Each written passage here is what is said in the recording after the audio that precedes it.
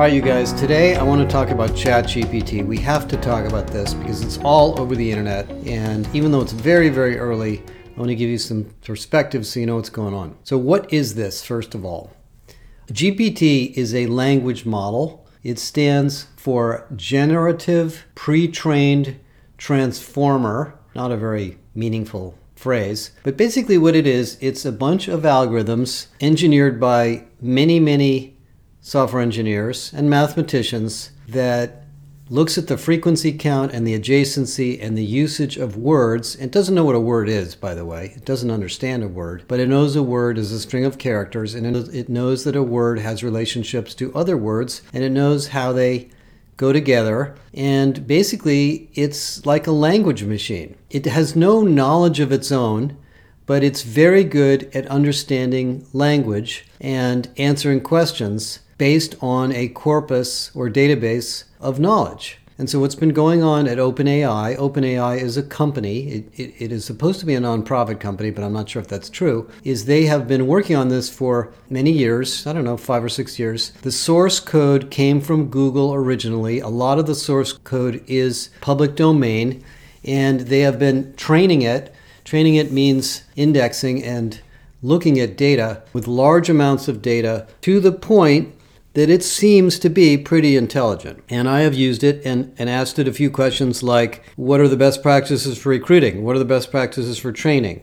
Who is Josh Bersin, etc.? And its answers are, pretty good. They're fairly elementary, but if you didn't know anything about the topic, you could consider it to be an education and training system. So you can imagine that companies like Microsoft, who owns a piece of OpenAI, Google, Salesforce, ServiceNow, anybody who's in the technology business is trying to figure out how to use this. And based on what I understand of the roots of this, there's a lot of this code out there, and there are a lot of AI engineers that know how to build something like this. So the engine itself, although OpenAI is getting 90% of the press, is actually kind of a commodity. I know that sounds odd. It's kind of like saying any piece of software you buy is a commodity because somebody else could engineer it. And that's actually true. The problem is, of course, when you go from Workday to Oracle to SAP to ADP to Paycom, they have different engineers, different designers, different target customers, different use cases they're studying. So there will be a lot of these GPT types of systems,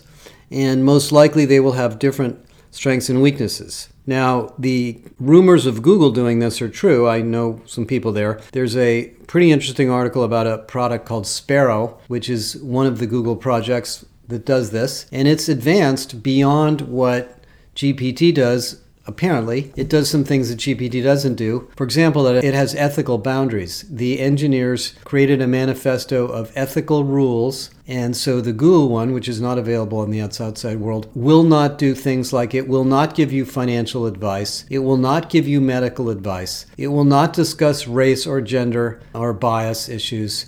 And there's about 10 or 11 of these ethical rules, and they've figured out how to code that into the algorithm. I'm sure it's not perfect. I'm sure they're going to come up with all sorts of problems, but that's one thing that's different. A second thing that's different is the more advanced AI systems, and this is, by the way, true for talent as well. If you look at Eightfold, Gloat, Retrain, TechWolf, Workday, etc., the advanced second generation AI learns. It doesn't just index more and more data, but it learns from the users. So in a chat interface, there is chat engineering going on so that the second question you ask makes the first question's answer smarter because the system knows that it didn't quite get it right, or the user is asked, how well did this answer work? What was wrong with it? Was there an error with it, etc.? And that can go back into the engine and improve it. So these are self-improving, self-healing systems if they're engineered correctly. They do take a lot of compute power, and one of the things that's holding up some of the startups is they need a lot of data from a reliable source, and then they need a lot of compute power. So the VCs are funding dozens of startups working on this. And my experience as an analyst over the years is there's no clarity as to who's going to lead this at all, and I have no expectation that OpenAI is going to be the leader. Clearly, there's rumors of Microsoft getting behind it and throwing it into Azure, which would be great. But I'm not sure if they're going to make that bet yet because they don't own all of OpenAI. They own a piece of it. They don't own all of it. Google is very significantly working on this. My personal experience with Google Photos has been pretty spectacular. If you've ever used Google Photos, you can see how the AI gets better and better and better to the point that you can ask a question like, where was Julia in January of 2018? And it'll find a photo of Julia, my daughter. And it's pretty good at it. It wasn't like that when I first started using it, but it is now. Now, what does this all mean for us in HR and HR tech? It means a lot. There are many applications of this, and let me just mention a few of them that I've already discovered and many more to come. First of all, the chat interface is obviously very useful for candidates during the recruiting process, self-service tools for HR service delivery, Q&A databases for problem solving, training, education, and so forth. Let me tell you about the training part of it, which I think is going to be one of the biggest. So if you look at our corpus in the Josh Bersin Academy, for example, in our research library, we have thousands of research reports, case studies, articles, podcasts, videos, PowerPoint presentations, and so forth in the corpus of Bersin, all about HR, training, learning, leadership, culture, tech, etc. I happen to know where it all is because I developed a lot of it and I just have a good indexing system in my mind and in my computer. But every time we build a search tool and we figure out how it's going to work, it has strengths and weaknesses. So we've categorized our content into different types and so forth. Well, by the way, we are going to do this. If we took a tool like GPT and we pointed it at our corpus, it could be a very, very intelligent education tool and problem solving and question and answering tool for HR. Now, if you just did that on the internet, it probably wouldn't work very well because the internet is filled with ads and marketing and all sorts of BS that people have put up over the years. But if you take a very narrow domain of information, it's very powerful. And let me give you another example that is very, very applicable to many of you. There was a company 5 years ago, a really smart guy that spun off from Facebook, who tried to build one of these. He couldn't quite get it working, but he got doggone close. And what his system did is it read through a corpus of knowledge, created a chatbot, but more than that, it created learning tools. It created assessments so that you could test yourself whether you understood what was in there. And then it created summaries or learning outlines. And so his first client was a large bank. I won't mention the name of the bank. And guess what they used it for? Compliance.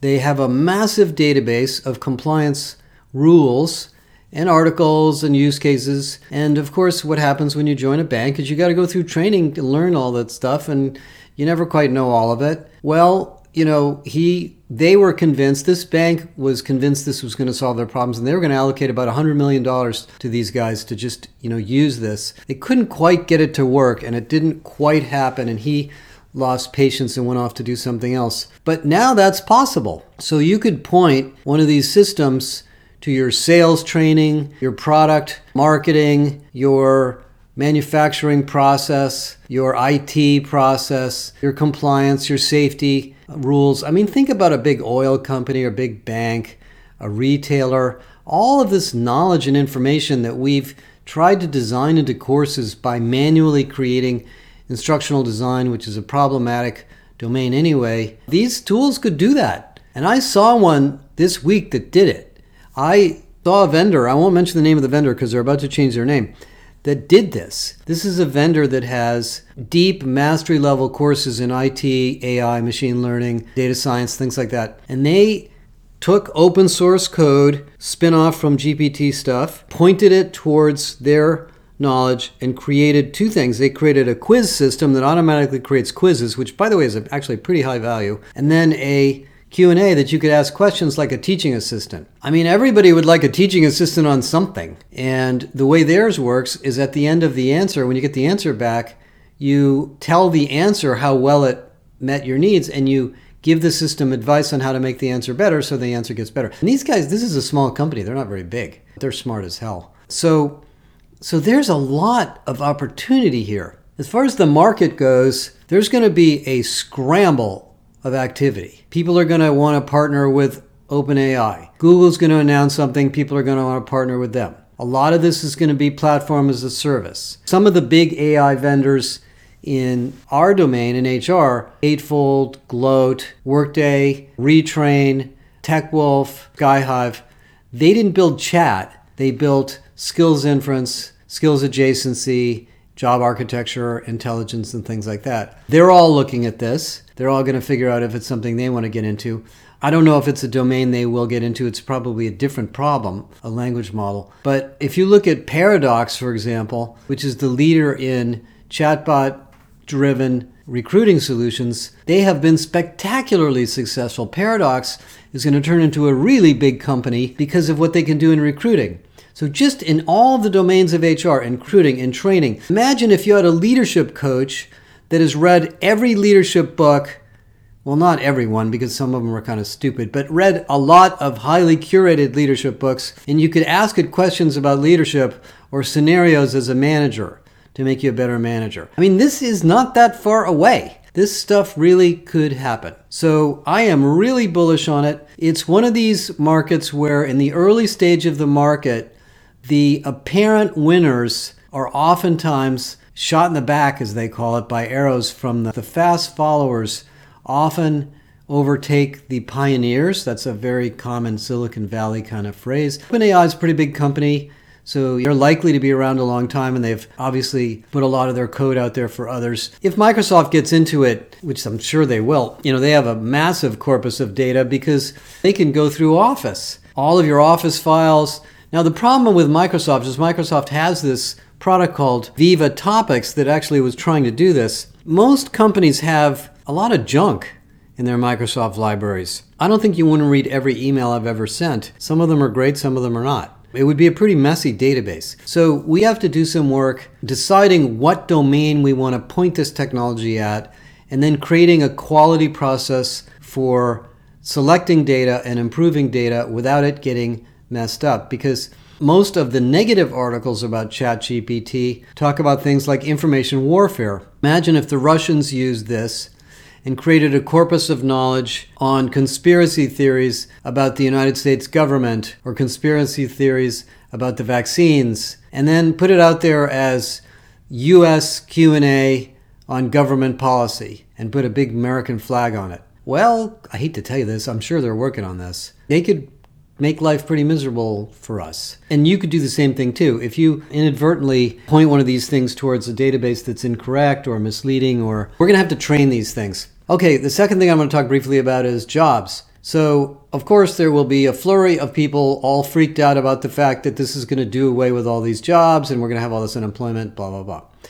No, that's not going to happen. I've told people this hundreds of times. I actually told everybody in the Netherlands this at the conference I was at. All evidence shows that when technologies like this are created, way better jobs are created than those that are eliminated. Software engineers, Satya Nadella was quoted this week as saying that 80% of the code of software engineers can now be automated. That doesn't mean that 20% is not important. It's probably really important. It just means the software engineer is doing something a little bit different. They're not writing routine code. Think about my job as an analyst. I do a lot of writing of things that I've said before and repeating over and over again and rephrasing, and sometimes very frustrating to keep saying the same thing. I don't want to do that. I want to advance the state of thinking. I want to stitch together ideas that people haven't figured out yet. I want to look at new data. So my job is going to be affected. Customer service jobs are going to be affected. Sales jobs are going to be affected. Recruiter jobs are going to be affected.